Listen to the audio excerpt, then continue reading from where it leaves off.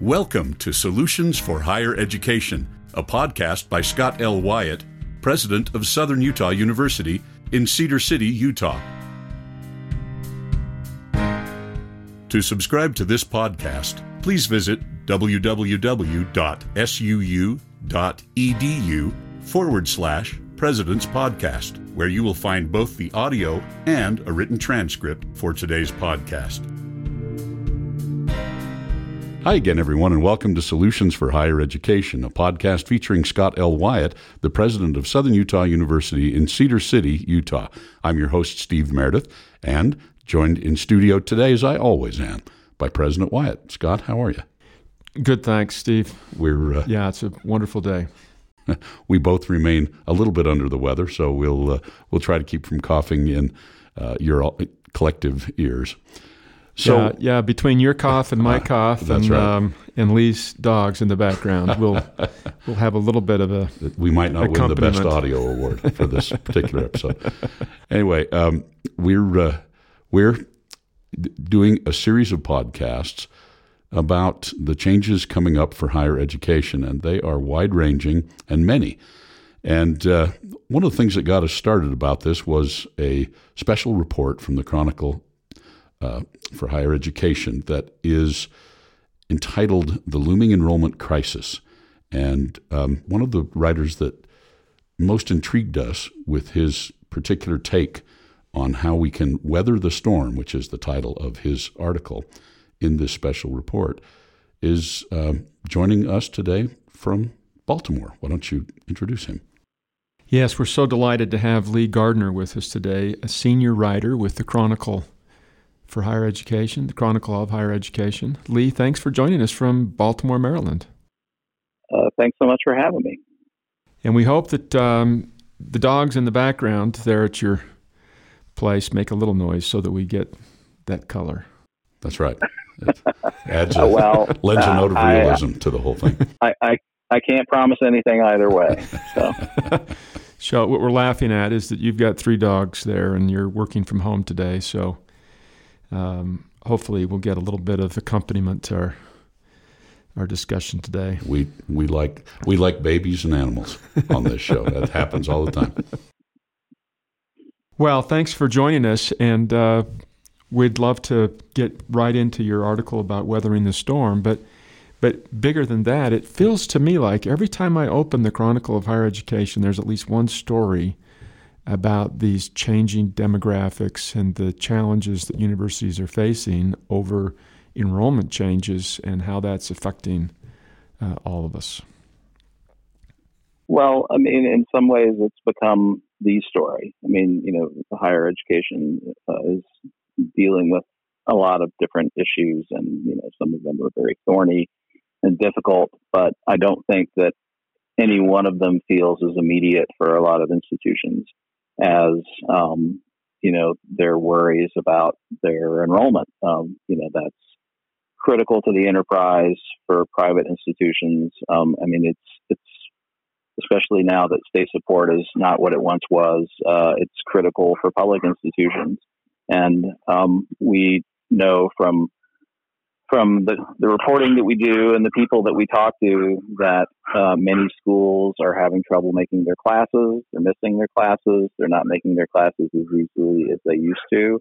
And so this is top of mind for many, many folks. And, that self-perpetuates, right? I mean, if we write a story about enrollment and everyone goes crazy and clicks on it, then we know, well, that's a good story to write, to keep in mind for the future. So we know people are interested, and for good reason.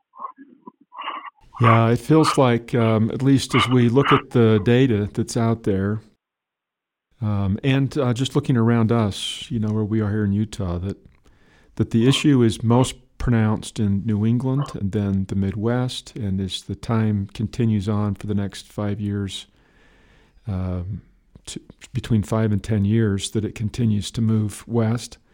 And so we feel in Utah that we're very fortunate today, but we have to expect that there's a fair chance that this issue is going to be at our doorstep pretty soon. And so we're trying to learn what we can from those that are already in the middle of this.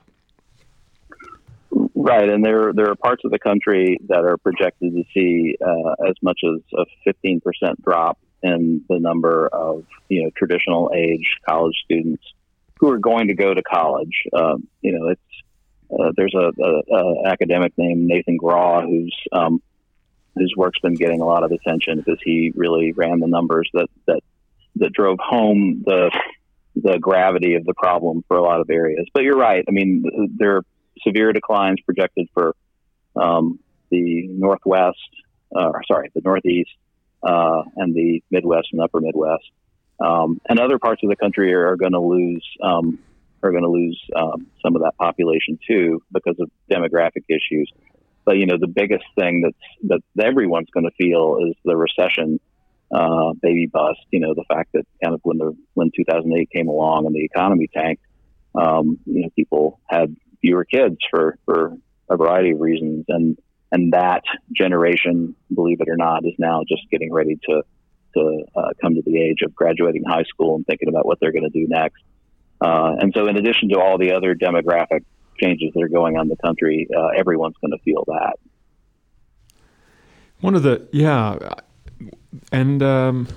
Nathan Graw's book, in his projections, he's projecting that in our region, enrollments will continue to climb for the next maybe 6 years or so, and then they're going to drop back to current levels. So we're kind of in a bubble according to his data. Right, and I think that a lot of institutions right now are, actually been working on some reporting recently, looking at some institutions that are growing and some cases growing pretty rapidly. But a lot of folks at those institutions are now sort of wrestling with the idea of, we have this ability to grow. Do we keep growing knowing what's coming, that there may be a retraction in terms of the type of students that we're going to be able to get and that we're used to getting? Do we hire more tenure lines? Do we, build up this infrastructure to accommodate students who in 10 years may not be here? So that's another kind of fun aspect of all this, is kind of thinking about those issues. Yeah, the environment is nervous enough that throughout the whole country, the number of faculty members given tenure has decreased significantly. It's hard to make a lifetime investment when you aren't sure what enrollment numbers will be like in 10 years or 15 or 20, because a tenure decision is a 30-plus year decision, 30 or 40-year decision. We have continued to add tenured faculty members here. We've continued to grow. We're at Southern Utah University, we're up about 51% over 5 years ago, 6 years ago. It's been really great, healthy growth, but everybody in our state is trying to grow, and the aspirations of growth at every institution are greater than what the students were going to make possible, actually. Well, and we're at the additional disadvantage of being by far the most rural of the universities. So we're the most remote, most rural of the state universities in Utah. And so people have to really want to come here. And as as economies contract or as other issues make themselves known, the tendency is, we think, that people will choose to stay home at a university nearer to their home rather than venturing out to come see us. Yeah, we believe that we're going to keep growing. Yes, absolutely. But we're trying to learn what we can about the challenges across the country so that we can be prepared and continue expanding, so that we can expand opportunities for students and all that. I was particularly fascinated, Lee, in your article, just a whole bunch of little lines that you've written. And one is, college leaders still pin their hopes more on salesmanship than on reconsidering what they're selling. Talk to us about that for a minute. Well, that came somewhat directly from a very smart person I talked to several years ago, a consultant actually, and frankly I enjoy talking to consultants as sources because they visit a lot of institutions and talk to a lot of different people, and so they get a perspective that someone who spends most of their career at one or two institutions don't necessarily. And this very smart person I was talking to said something that stuck with me, which was, a lot of institutions spend a lot of money on talking about how they're different, and you don't see that many spending money on actually being different.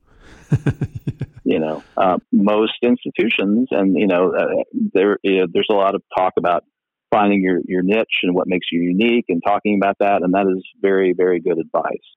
But most institutions are pretty much like most other institutions, and there isn't a lot of differentiation above,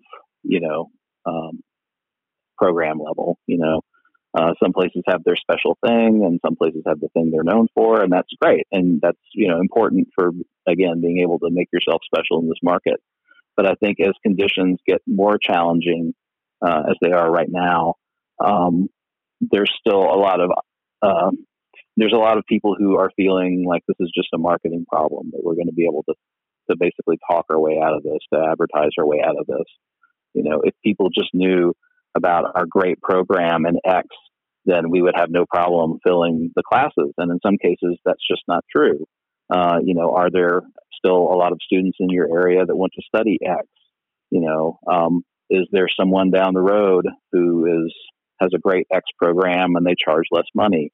I think that one of the interesting things that's happening here, and you kind of touched on this a little bit with tenure lines, is people are having to rethink what they offer, and people are having to rethink what it is that they offer that people want, that students want.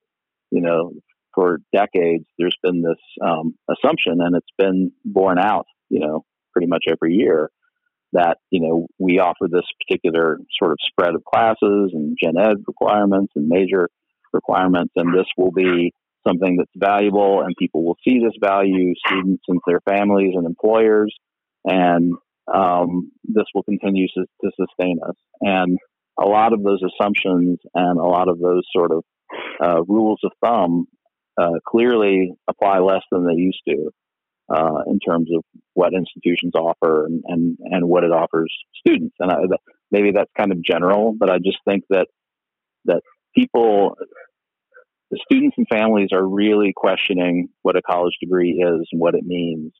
And institutions have not perhaps started questioning that as much as they should be right now.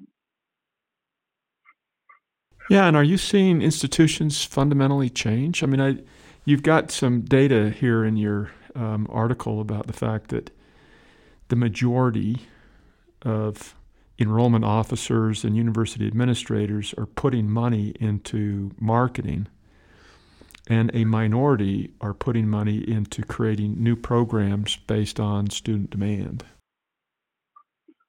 Right. That was part of our the survey that we conducted for this report.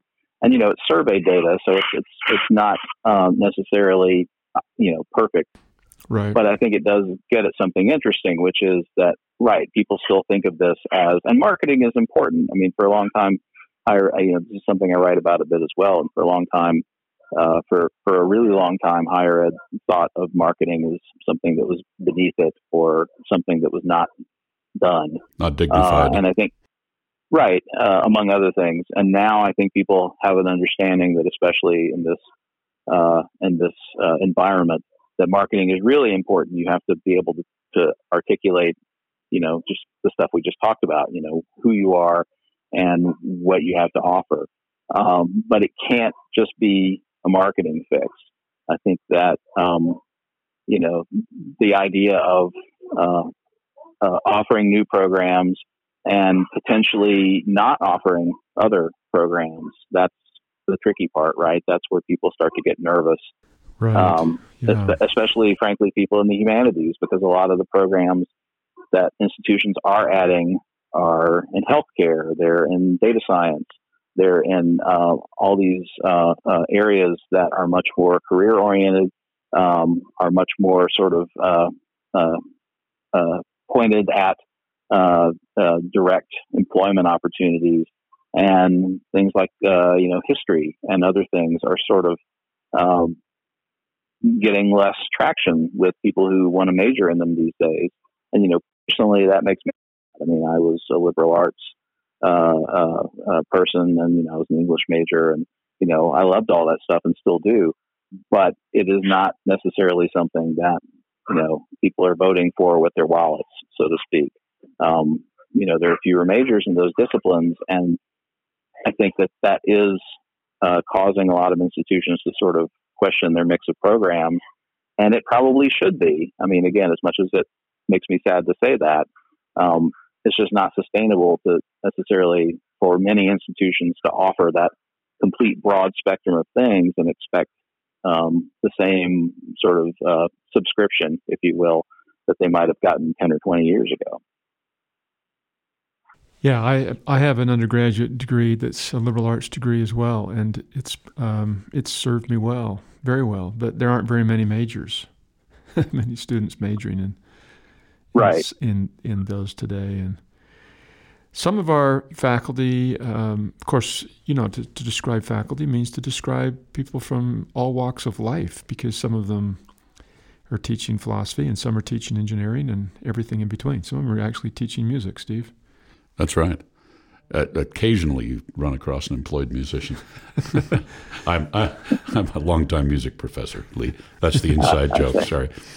So when we talk about what the faculty think, what we're talking about is what a cross section of the entire population thinks, which is a whole lot of different things and different ideas. But some faculty think that we should be very, very directly focused on preparing students for careers, and some people think that we shouldn't be preparing people for careers at all. We should be just teaching them how to love to learn and to have this wonderful experience. But actually, we can accomplish both of those at the same time by bringing students in for training for a career, and while they're here, teach them to love to learn and to read and all those kinds of things. But we have to do it in a way that gets them excited, gets the students excited, and makes them feel like there's a relevance to all of this for them. Oh, certainly. I think that that's kind of the ideal, right? Is that you want to graduate students who have a deeper, richer understanding of their world and how to learn and how to navigate in it, and also who have some marketable skills, as much as probably some classics professor is cringing hearing me say that. But another piece of this is that you have to do what's economically sustainable. I sometimes joke that my job is to write the stories that make professors sad, because they're usually about money and the importance of and the limits of what money can do. And a lot of institutions are finding that they do need to adjust their program offerings, and that doesn't mean that they don't want to offer that broad education, but they can't maybe spend as much money on it as they once did. They need to spend some of that money, because they probably don't have more money, on other things, other programs, new programs maybe. And so while I think most people in academia would agree with you that sort of mix of outcomes is ideal and important and maybe even critical, how you do that is something I think that a lot of people are having to wrestle with, just financially, because a lot of how colleges operate these days is not financially sustainable. Many colleges, not all colleges, but a lot of them, they have a lot of things to try to fix or reconfigure. Well, it's very difficult for universities, colleges to make significant adjustments, because in order to build a new program, sometimes that means you have to reallocate resources, and if things are just a little bit tight, then it's a real challenge. I served in the Utah legislature a number of years ago, and I remember somebody coming to me saying, "We need more money for this program. We need money for math for all the schools throughout the country, for all the schools throughout the state." And I remember saying, "You don't have that money?" And they said, "No, we don't have the money." I said, "Well, what about this and this and this and this, where you can reallocate from?" Did they not want to hear that? They want to hear it. They just want more resources so they don't have to make any hard decisions. And frankly, we all feel that way. We all are that way in all aspects of our lives. We want to be able to expand and grow and broaden and deepen our offerings without having to make difficult financial decisions in doing it. Right. And go ahead, Lee. Well, no, I think you really kind of hit on the crux of the current situation there, is that, everybody wants more money, as several people have told me at various points in my reporting. Right? Every department would like more money. Every school would like more money. Every college would like more money. But that is not going to be realistic for most institutions in the current environment, and certainly not looking ahead. And so then it does become a matter of hard decisions. This limited pot of money that we have, how are we going to use it? How are we going to make the most of it? And, yes, that's, I think, where people are having to make some of those hard decisions. They're having to think about, if we need to invest more in this, what can we invest less in? As we sometimes talk about in the Chronicle newsroom, what can we stop doing? Because if you just keep adding things that you offer and adding things that you do, and you don't similarly expand your ability to do those things, then at a certain point it's unsustainable. And I think that's where a lot of colleges have found themselves. They can't rely on growth just because of the enrollment market. And so doing something different is going to require thinking differently about what you do with what you have, if that makes sense. Yeah, it makes perfect sense. And one of the benefits here at SUU for having grown 50% over the last 5 years is that, we're half bigger than we were 5 or 6 years ago, is that with that growth, you can bring in new resources, you can add new faculty, you can open up new programs, and so you've got those resources to expand. But once the growth stops, then there are no resources to expand. The only way you can create new programs. My heart goes out for the schools that are already in this flat enrollments and declining state revenue support, because there is no way they can start a new program without canceling one that they've got. And eventually, I suppose, all of us will be there, but fortunately, it's not as challenging today for us here. We're actually in a very good spot, but we want to be in a good spot.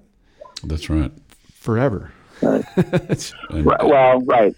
Everyone would like to have no troubles forever, but that's not typically how it works. And there are options. I think that a lot of public, regional, and comprehensive universities have not looked to fundraising in the past as much as they could or maybe should. And that's starting to change. And, another way to do new things is to find someone with resources to help you pay for them. And so that is going to be an option for some colleges going ahead. So it's maybe not completely dire, but that's not easy, and it takes time, and that takes investment itself, right? Having a good fundraising operation takes money. It takes money to make money, as the old cliche goes, but it's true in this case. Yeah. And so, fundraising can be one way to add new programs or to do new things, but that is not something you're going to be able to bank on year after year after year. And so, it's an exception, not the rule. Here's a comment from your article that I thought pointed a finger at everybody in a way. Especially for private schools, outcome data are emerging as critically important. It is frustrating that lower-cost state schools get praised for their cost and value, but frequently don't get called out on their low, poor outcomes like retention or four-year graduation rates. It's easy to say the liberal arts schools are out of touch and they're in trouble, but it was interesting to put that on the other side and say, what are the state schools doing that they should be doing better? I think that for a long time, public institutions, I can't say they got a pass, but completion and retention was not their necessarily considered their job. Access was the job, right? Getting students an opportunity to go to college and giving them that opportunity and setting it up for them and say, here is your opportunity. And then that did not always lead to good outcomes. In fact, it often did not lead to good outcomes. And sometimes in the majority of cases, it did not lead to good outcomes.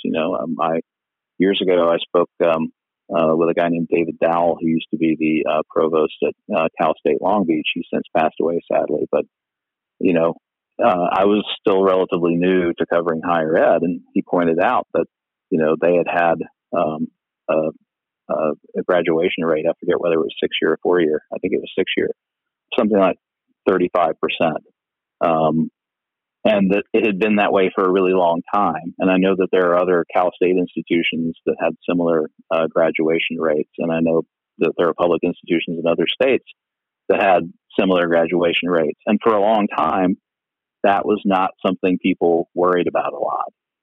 It was all about access and getting more people access to higher education. Now, clearly, for a variety of reasons, people have a better understanding that, if your enrollment is not where you would like it to be, doing a better job with retention can help that. Keeping people in school keeps them from borrowing money if they end up doing that, and then leaving with no degree, which is maybe the worst outcome of all, owing money on something that you never actually benefited from. And so there is definitely, and I think pretty much nationwide, public institutions get it, right? That they understand now, and state systems and the people who run them understand now that is just as important as access, if not more important, is providing that support that you need to make it. That you can't just open the door; you have to help people navigate the path on the other side of the door. Not to extend the metaphor too far, which is important and probably long overdue. Yeah, we have a state policymaker that referred to this problem as suspended capital, to say that students that have invested in getting a degree, the state is invested in them getting a degree. It's good for them. It's good for the state's economy. And when they don't finish, it's kind of like suspended capital. It's just sitting there. But we have public schools in Utah that have graduation rates of 35%, and Steve, I remember, and maybe Lee, you were in a similar situation. You may not be as old as we are, but I remember when I was in college, nobody seemed to notice or care particularly if I finished or didn't finish. It wasn't the focus. And today we are seriously focused about that. Yeah, retention and completion. You can't drop out without getting a quick little interview about why and what can we do to help you stay in, and then we'll call you after you've gone, and we're doing all kinds of work in advance. Yep. It's interventions and outreaches, and this is probably one of the best outcomes of this enrollment crisis is that all of our institutions will recognize that the best source of recruiting is our own students, and so we can keep our own students. If we can keep our own students, we have to recruit less in at the front. Right. And I don't actually know in terms of affordability which is cheaper, but I'm going to bet that retaining students is cheaper than recruiting a whole raft of new ones, especially now that recruiting is getting tougher. Yeah. Well, one of the things about retaining is you have to be delivering to the students what they really want, because after they arrive, then they really discover what kind of a school you are. Right. Oh, and you're absolutely right. In terms of, when I went to school, it was access, right? You were admitted and you paid your bill and you showed up, and And, I remember my first semester in school, like literally being pointed to a big room. I'm old enough that this was not something that was screen based, and there would be printouts on all these bulletin boards, and you were supposed to go around, look for sections of classes that you might want to take. And it would have the time and, other information, and you were supposed to cobble together a schedule like that. And a lot of things were designed that way. It was, and the presumption was, and it's not a ridiculous presumption, is you're an adult, right? You're a person who's graduated high school. You should have some clue how to do that. And, I figured it out. But in times past, students were, again, you were given this opportunity, and then it was up to you to make something of it. And I think that now people understand that there's a much better outcome the more you help people make the most of that opportunity. We were talking with people in our marketing department a while ago, and what kind of things do we say about ourselves that would attract students to come, and we love the idea that we're a caring campus and that we really take care of students. Our enrollment or our retention leads gone up by about 16% over the last 4 or 5 years. So we really think we've got a great story to tell. But when we talk to high school seniors, I think that they all think that every school has that same kind of an environment. Right. I think that when you're a high school student, you're just so excited to get to college. Well, and you assume the college is an awesome experience. You very much have a group of people around you at the high school that cares very deeply that you're in class and where you're supposed to be and all those things. When those constraints are lifted at the college or university, or maybe you're presuming as an incoming freshman that you'll have that same group of people around you, and it's a little different at the university. This is going to be a really very, very positive outcome to this enrollment crisis, is that we're all going to think through what we're doing and how well we're doing it, and are we taking care of students' needs, and have we advanced beyond mere dry lectures. Some lectures are awesome, by the way. I've had some fantastic lectures, but you were while we were off the air, Lee, you were talking about the experience of your children who are teenagers and how different their life and learning experience has been, and it Scott and I thought it was an interesting cautionary tale for those of us in higher ed. Could you share that with us a little? Well, sure. So when I first started working for the Chronicle, one of the things that happened was I ended up visiting a lot of college campuses, and I was really struck by walking around having this feeling of, yeah, right, this is great. I remember this. I remember that. And I would walk into a lecture hall, and I would know what that was, and I would have all these memories and associations with it. And it's like it was a very kind of comforting and familiar feeling. But I have two sons who are now both teenagers. And even that far back, I started to think, well, what does that mean, though? What does that bode for my own kids when they are ready for this step? As we were talking before, I pointed out that my kids have never known a world without Google. They've never known a world where they couldn't reach in their pocket and have access to almost any kind of information you can think of, including probably some that we would rather them not have. And in their own educations, they've been taught in a really different way than I was, and probably you were. A lot of project-based learning, a lot of group projects, not a lot of sitting in a chair and watching someone standing in front of a whiteboard talking and taking notes for an hour. And it started to occur to me that the fact that college seems to operate pretty much the way that it did when I was in school, these many years ago, is maybe not an encouraging sign. That today's students not only have different expectations in terms of how they might best learn, but they also have different expectations about what the college degree maybe should be for and what it is. And so I think that colleges sort of continuing to offer what they've always offered in the way that they have always offered it, unexamined, is a potentially kind of dangerous, treacherous way to tread. Just because I think that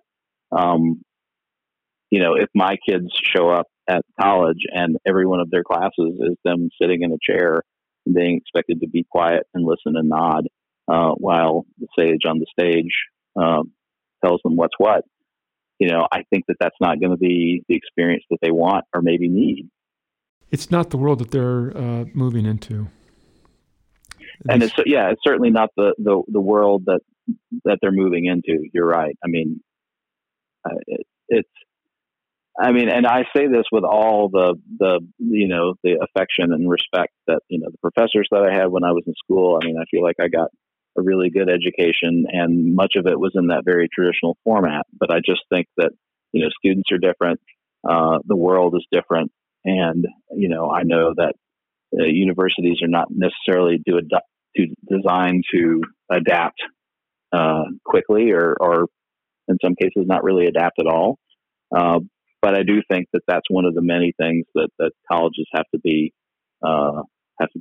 thinking about and questioning right now is, are we offering what people want and need? Are we offering it in a way that is going to be responsive to them? A lot of people are now talking about hybrid lectures, and there's still or hybrid classes, and there's still a feeling, I think, that the in-person, face-to-face teaching is best, and I think that's probably true. But I think that not looking at things like flipped classrooms or doing more project-based learning with pretty much everything you can do with that.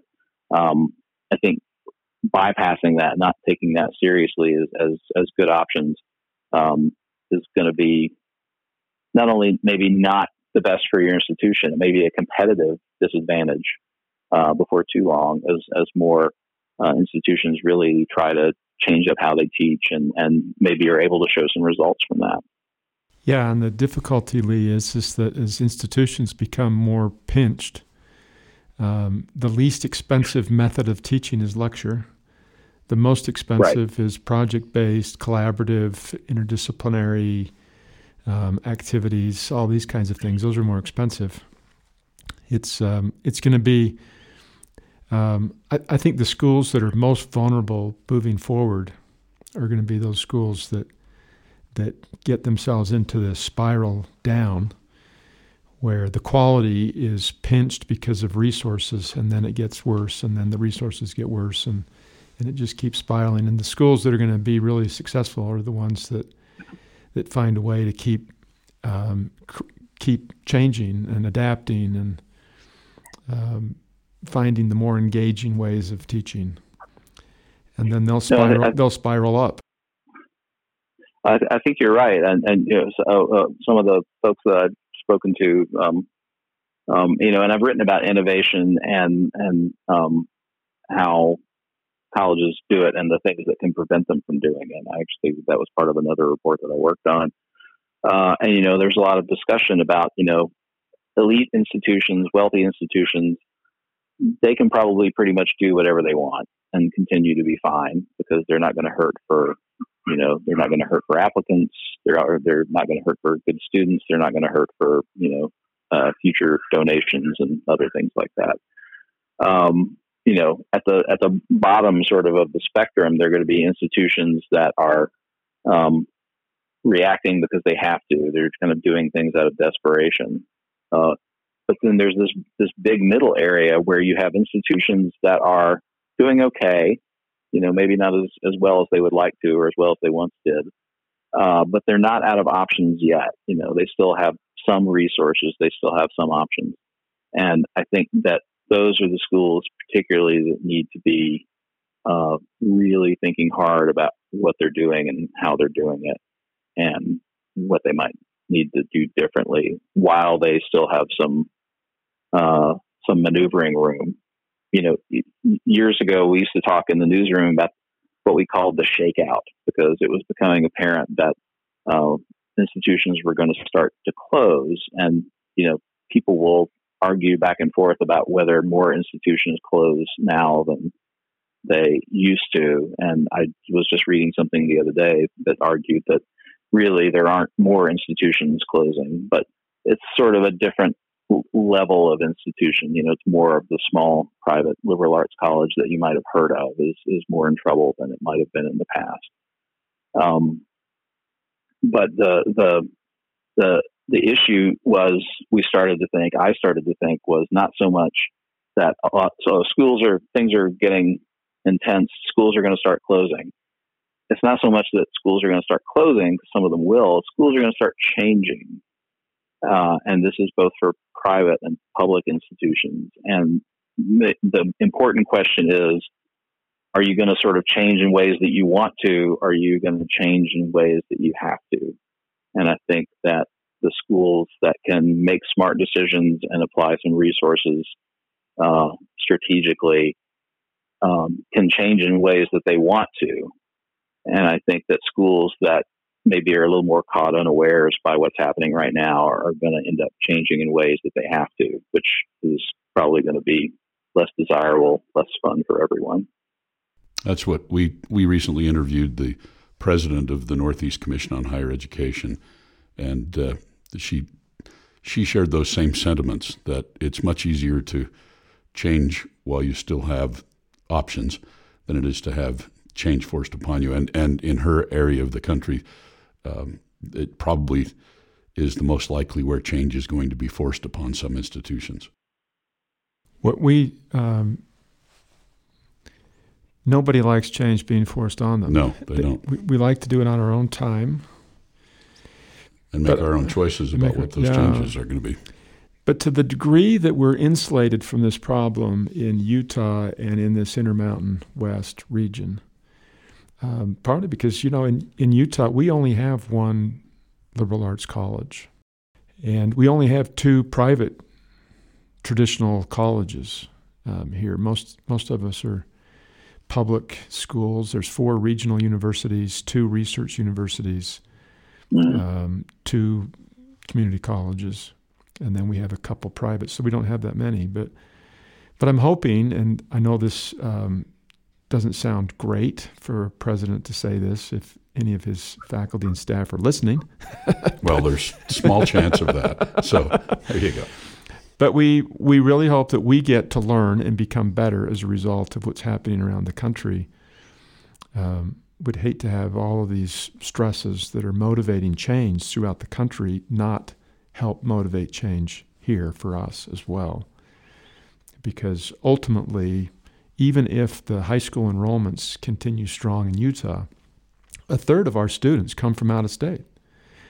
And so as other states reform and develop their quality experience, if we don't continue to up the ante here, then we'll at least see an impact on that. And a lot of states are finding that one of the solutions to their problems is to increase their enrollment efforts in places where there's a lot more students.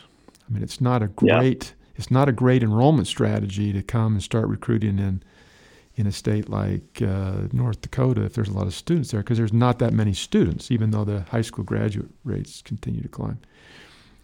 So they're not going to solve their problems in the Intermountain West, but we'll see more and more of that happen. I remember being in Illinois talking to some universities there, and I don't remember the number, Lee. I wish I did, but it was something like 200 universities have full-time enrollment officers in Chicago.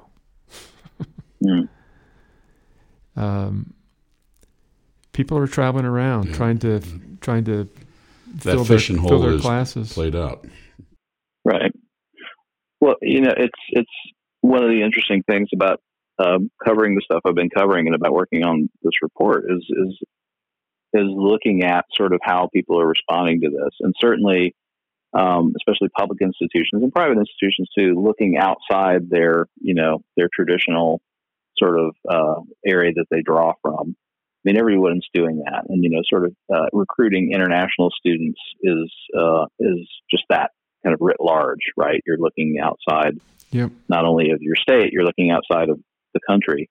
But one of the things I found is a lot of people are talking about the need to look beyond that traditional age high school graduate, first time full time student, period. Looking at doing a better job with all of the folks out there who maybe have some college credit and haven't graduated. There are about 30 million people in the United States who have some college credit and no degree, which is half again as much as the 20 million people currently enrolled in college. And there are various approaches to that. I think it's difficult. I talk to people who run colleges, and this will come up. It's like, well, what about adult students? What about adult learners? And almost everyone says, yes, we need to do a better job with that. But not that many people have actual plans in place and are doing things to do a better job with that. And that's a huge market. And a lot of people would argue that, the United States is not going to make its education goals, that many states are not going to make their education goals unless they do a better job with those adult learners. But it's still something that's just, people are not used to thinking about it. It's tough. It requires a really different way of thinking about what you do. So it's certainly not low-hanging fruit. Yeah, you have to offer classes when they can take them, and you have to do it in a modality that works for them. I'm a perpetual optimist, even though sometimes I don't talk like it. You are. But the great news about this enrollment challenge that is moving across the country is that we are all going to, hopefully, improve the quality of our experience to attract and retain students, and we're going to find students that we typically have not paid enough attention to, like these adult learners, and adapt what we're doing to accommodate them. This is really good. The easy fishing is over. It's time to get a boat and launch out into the waters and stop just casting from the shore and collecting what we can. Well, what is the last piece of advice that you would give us, or what are you seeing that we should be most aware of or concerned about? Gosh, that's really hard for me to say, and I always hesitate to say it because, I get to come in and talk to people and learn things and sort of digest them, and then I get to go back to my office where I don't have to worry about meeting a budget or managing, several hundred, a few thousand people sometimes. So, on one hand, I feel like it's hard for me to say anything about this, but I guess the general advice would be colleges really need to be thinking hard and examining and questioning how they do almost everything. And, that they need to be looking at their expenses and how they can better control them, because that's not something generally that colleges are good at. They need to be thinking about their enrollment strategy, and not just in terms of, which list are we going to buy, but, are these the students that we can get in the future? If these are not the students we can get, who are they going to be? What are the students that we want? How are we going to offer them something that is meaningful to them, that will make them want to make the commitment and make the investment to come here, and not just say, because, just as universities just used to sort of welcome you in and then turn you loose and leave you to figure it out. The assumption was always that this thing that we're offering is, you can spend a lot of money to have it, but really it's priceless, and it's a lifetime's education, and it sets you up for all these things and teaches you all these things. And for the most part, that was true. But I think that colleges really need to be examining what their value proposition is. And I know that's language that makes people grumpy sometimes, but they really need to be thinking about what they offer and why it matters to something, to someone out there who's considering their institution. Not its intellectual value, because that's not really what we're talking about here, but the value that the person will get from making that commitment and incurring those expenses. And the intellectual value is part of that, but it can't be the whole thing. It can't just be, you will learn the great books and, you will learn how to think, and all those things are super important, but it has to be presented in a way, it has to be offered in a way that makes it feel like something that they want to commit that time and money and chunk of their lives to. Yeah. I'm really proud of the faculty and staff at SUU. There's been so much work on recruiting, retaining, increasing the value, and hopefully we can just keep on it and keep going. I hope so. I mean, I don't think I've ever visited a college that didn't have a lot to offer the people who attend there. And it's unfortunate that that's being questioned so much now, but maybe the good outcome of all this is all that questioning will in the end make, what colleges offer stronger and what the colleges themselves stronger, ultimately, we hope. Well, and it's a deep part of our culture that we believe that questioning leads to learning. So of all organizations, universities should be the last to be troubled by being questioned. You said it, I didn't. That's right. Just because it shouldn't be that way, it doesn't mean it isn't. Right. You've been listening to Solutions for Higher Education, a podcast featuring Scott L. Wyatt, the president of Southern Utah University in Cedar City, Utah. We've had as our guest today Lee Gardner. He's a senior writer at the Chronicle of Higher Education. Lee joined us from his home in Baltimore along with his canine friends. Lee, thanks for joining us. And for our listeners, we thank you for joining us. We'll be back with another podcast very soon. Bye-bye.